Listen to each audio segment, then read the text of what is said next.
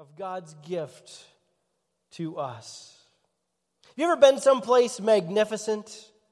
You know, in the English language, we have that phrase, a picture's worth 1,000 words. But sometimes you go to a place and you try to show someone a picture you took there. The place took your breath away. You were in awe of it. It was amazing. It was beautiful. You'd never seen anything like it. The mountains, the ocean, wherever it may have been. And you show them the picture, and they don't seem nearly as moved as you've been. And so you say, well, the picture doesn't do us justice. Language cannot do us justice as to just how great and glorious the gift of God was in sending His Son Jesus for us. If you want to take notes this morning, there are a few things that I thought about this week as I reflected on God's gift to us. First off, God's gift was unexpected. God's gift was unexpected. Think back to what we just read a moment ago. The circumstances surrounding Jesus' birth. Joseph and Mary travel to Bethlehem. They're out of their element, even though that's his hometown. That's not where he lives. Maybe it's been a long time since he's been back there. We don't really know, but he goes back there and they're alone. There's no one with them, no family surrounding them, welcoming them in, as so many of you have opened up your home for relatives this Christmas season. You see, there was in fact no one waiting for the arrival of this gift. No one there in Bethlehem anxiously wringing their hands to see what God's gift to humanity would be. There were no religious leaders. There were no dignitaries or kings or royals celebrating his advent. Remember, the wise men came later. There were no lines to see the king. In the Christmas story in Luke 2, we find that some angels appeared to shepherds and let them know that the Savior had been born. And it told us in verse 17 that when the shepherds saw it, or saw the scene, saw the baby, they made known the saying that had been told them concerning this child. They got the news out. They told people about the gift. No one was waiting for him, but even after the fact, no one lined up to see him. It tells us in the next verse, verse 18, says, all who heard it wondered at what the shepherds told them. They were astonished. They thought, wow, this is amazing. But you know, as you read on, there's no one flocking to him.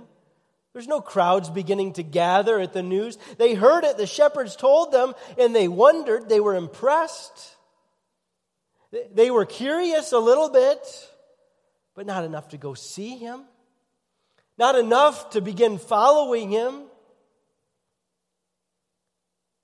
You know, it's possible to be moved by Jesus, even to wonder at Jesus, but not be changed by Jesus. It's possible to believe that Jesus existed as a historical fact without actually trusting him as your Lord and Savior. No one was anticipating this Messiah. This morning, maybe you've already opened up your Christmas gifts, and maybe, just maybe, the gift giver was able to surprise you. Maybe you got something, maybe you unwrapped something that you had no clue was coming. You know, I watch those commercials sometimes about people who buy brand new cars for a spouse or for a teenage child, and I think, how do you pull that off?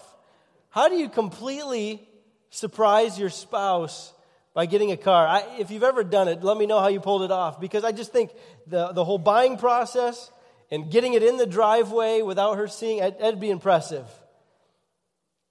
It's nice to receive a gift that was unexpected, to be truly surprised. Nobody was expecting the arrival of the Messiah.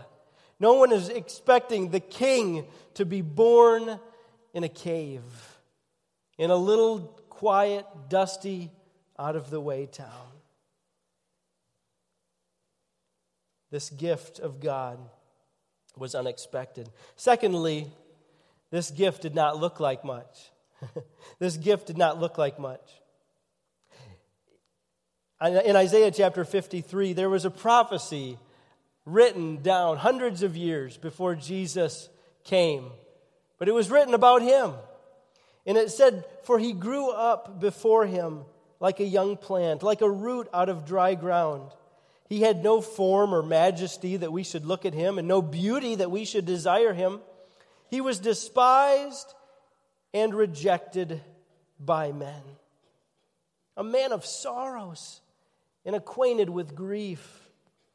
And as one from whom men hid their faces, he was despised, and we esteemed him not." This gift that God gave the world didn't impress people. They weren't happy with their gift. Come Monday or Tuesday, some of you may sneak back to stores to try to return gifts without letting those relatives know that you're doing it. I think that as you read the Gospels, if you see the story of Jesus from the beginning to end, you get the idea that the Jewish people who he came to would have loved to take this gift back. It wasn't what they wanted. It wasn't what they were expected. They wanted a king who was coming to vanquish their foes and take back the land from the Romans. Not a baby in a feeding trough. This gift did not look like much. His mother was most likely a teenager who was pregnant before she was married. The father, a simple carpenter. The town, obscure and out of the way. The delivery room, a stable, a cave where animals were kept. The Savior of the world, a baby who needed to be fed and changed and held, a helpless baby. Was not an expected gift. My family always loves to mess with one another when it comes to giving gifts. Either packaging things, maybe something really small in a huge box that's full of rocks. Or in fact, one of my brothers did this to Caleb just the other day at my mom's. The one thing he asked for from my mom was a fishing rod, a new bass fishing rod. And he was quite certain he'd gotten it, even found the box in the closet, little rascal. And so while we were out sledding, my brother came, took it out of the box, and put this old ratty rod in there with a beat-up reel on it. And he says he wasn't fooled by it. He knew right away it was a joke. But I saw that momentary look of panic. It was just a second, washed over his face as he opened that up. And I said, well, at least there's a bobber on it. You didn't expect it to come with a bobber. And he's like, all right, where's the real thing? Come on, guys. It's not funny. The gift didn't look like much. Jesus, even today, often doesn't seem like much to folks. For many people, he's a Bible story. A bedtime story for children. For others, he's a wise sage who uttered some helpful sayings that would point us in good moral directions if we keep them. For others, he's a heretic. For many religions around the world, he's a heretic that blasphemed God by claiming to be God himself. And for still others, he's kind of crazy. This guy who spouted off things about being God and ended up getting himself killed. But for those who know the story and believe the story of God's word, believe it to be true, we know that he is the Savior of all who will believe. God's gift didn't look like much to begin with, a baby.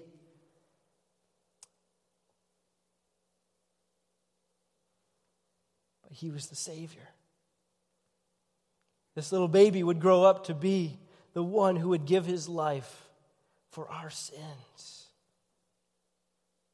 Number 3, God's gift did not depend upon worthy recipients.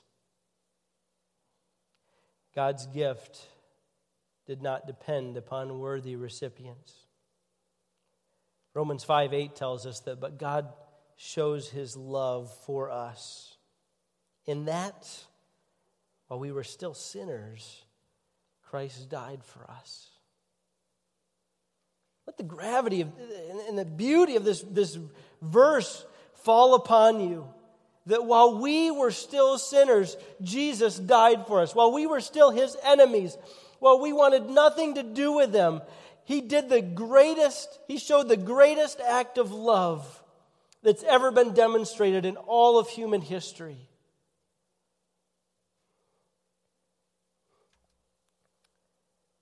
Did your mom ever make you give a gift to someone you didn't want to? Maybe a Valentine to a classmate that you didn't want to? Like, Mom, she's already kind of creeping me out. If I give her this, she's going to think there's something going on. Just write her the Valentine. Come on. Maybe you gave a gift even to an enemy, to someone who you knew didn't like you, and you thought, you know what? This is the right thing to do. I'm going to show them love irregardless. But who among us would lay down our lives for an enemy? Who among us would have our blood shed for someone we knew despised us? And yet that's exactly what Jesus Christ did for us. I'm so grateful that God's gift did not depend on us measuring up, on us earning it. You've been a good boy this year, you're going to get Jesus. No. All of us deserved coal in the stocking. Even worse, the Bible says, the wages of sin is death. We deserve to be separated from God for all eternity. And what we got was a Savior. Now that is amazing. The greatest gift. Fourthly, God's gift was costly. God's gift was costly. You're probably familiar with a verse that goes like this. For God so loved the world that he gave his only Son, that whoever believes in him should not perish, but have eternal life. Some of you have dared to chase the thought of what that might feel like for the Father to give up a child, to send his child to the earth and watch him be mistreated and abused and hated on and ultimately killed, put to death. Some of you have put yourself as best you could, as our human minds can, in God's shoes to imagine the pain and the sorrow. Don't think that God is not a being who feels. He created emotions, and God has emotions himself. The gift that he gave the world came at great cost to him. It tells us in Romans 8:32 that he didn't spare his own Son, but gave him up for us all. When I was in 11th grade lit class, we had to read a lot of different things, and most of them I've forgotten. But there was a short story that we read that I've never been able to get out of my mind.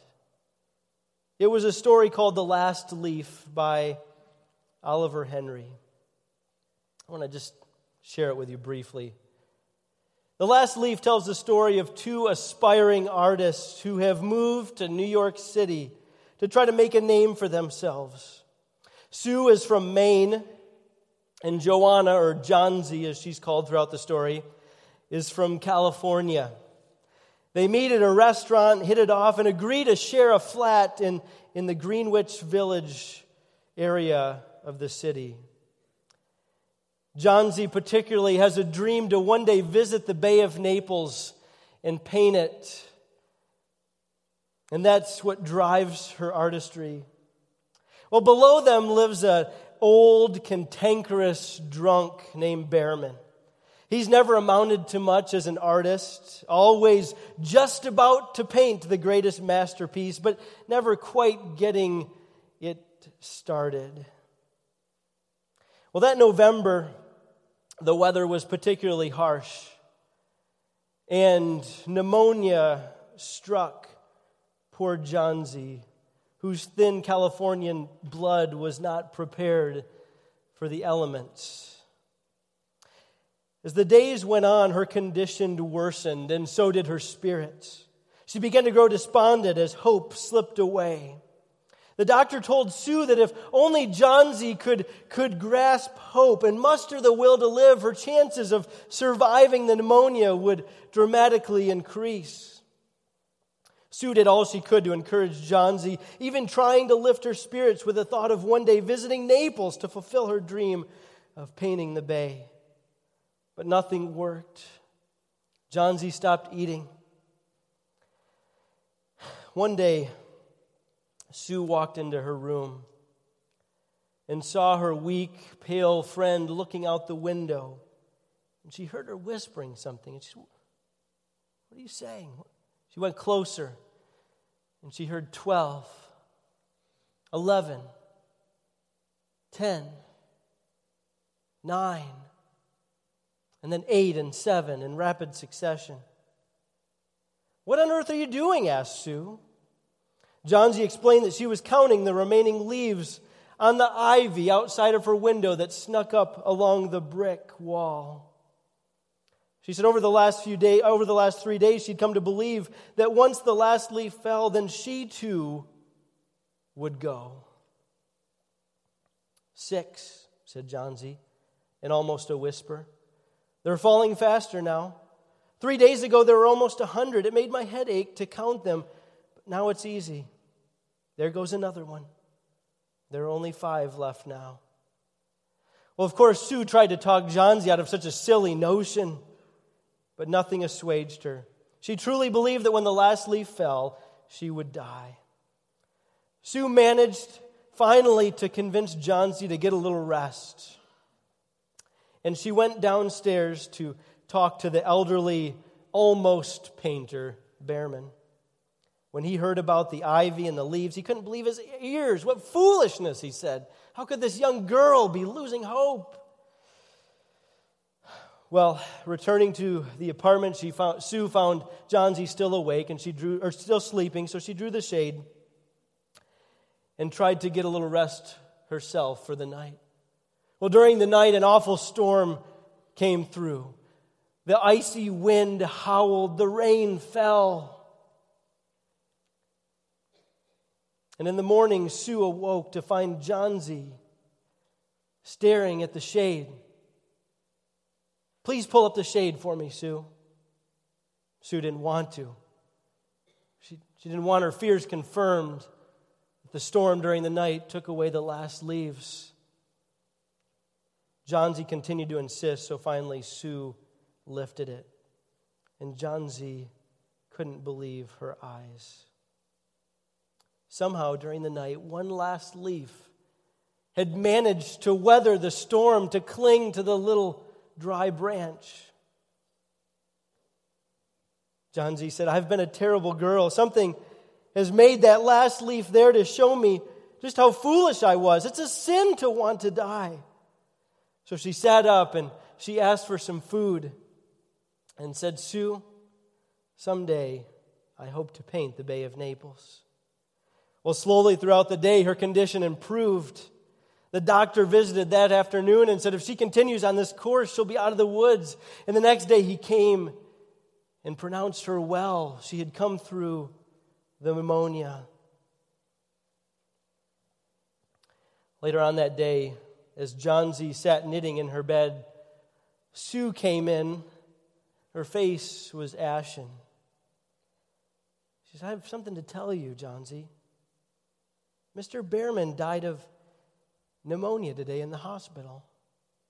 He was ill for only 2 days, The janitor found him the morning of the first day in his room downstairs, helpless and in pain. His shoes and clothing were wet through and icy cold.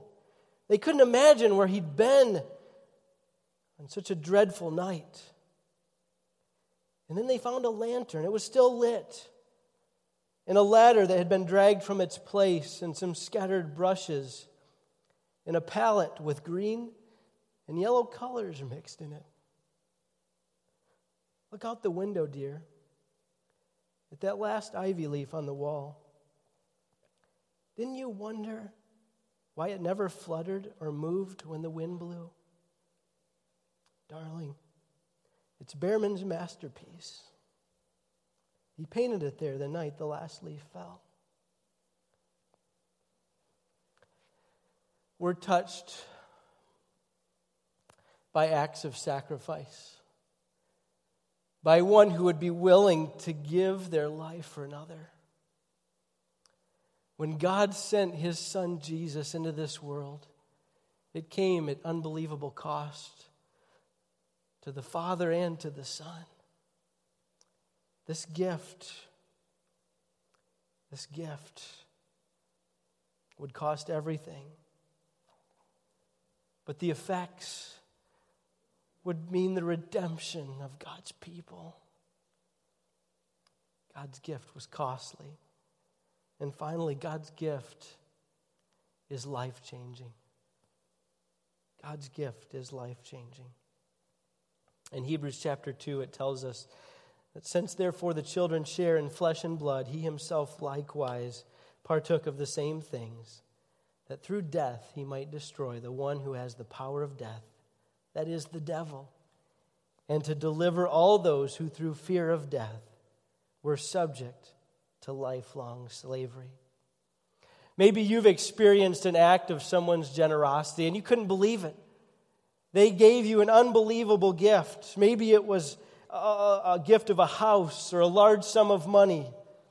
Perhaps there's someone even here who's had an organ transplant, whose life has been saved by the gift of life. Those are all gifts that can change your life.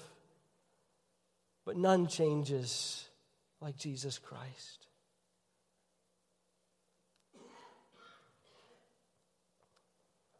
Today and throughout the Christmas season, maybe you're going to get a lot of gifts. Maybe even some amazing gifts.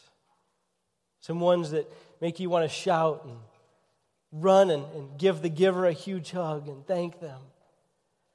But not one of those gifts will compare to the greatest gift that's ever been given in the history of the universe. Jesus, God's own Son. And if you've received that gift, then my encouragement to you is worship. That's what Paul says here. Thanks be to God for His inexpressible gift. Take time from the food, in the presence, in the laughter, to just bow before Him and say, God, how grateful I am. But if you're someone here today and you haven't received that gift, and what I mean is that you come to a place where you understand as a sinner, you need a Savior. And that man is Jesus, and that His death on the cross was not simply execution at the hands of an angry mob, but it was planned before the foundation of the world to pay for your sins. He died in your place. Just as Behrman gave his life to save Johnsy. That's a small picture, a human picture of what God has done for you. He stood in your place. He took your condemnation upon His shoulders. And He died so that you might live. I pray that if you've never received it, that this Christmas, today, would be the day that you receive the greatest gift in all the world. Thanks be to God for His inexpressible gift. Let's pray. Heavenly Father, I know this morning I received some great gifts from my family. And over the years, I've received gifts that I knew I didn't deserve, I didn't earn. but none compare to the greatest gift of all, Jesus Christ. God, may this be a day that we take time to step back and worship the baby who would be king, the infant who would be Savior. And God, if there's hearts here who've not received that gift for themselves, stir them to do so today. And it's in Jesus' name we pray these things. Amen. Merry Christmas.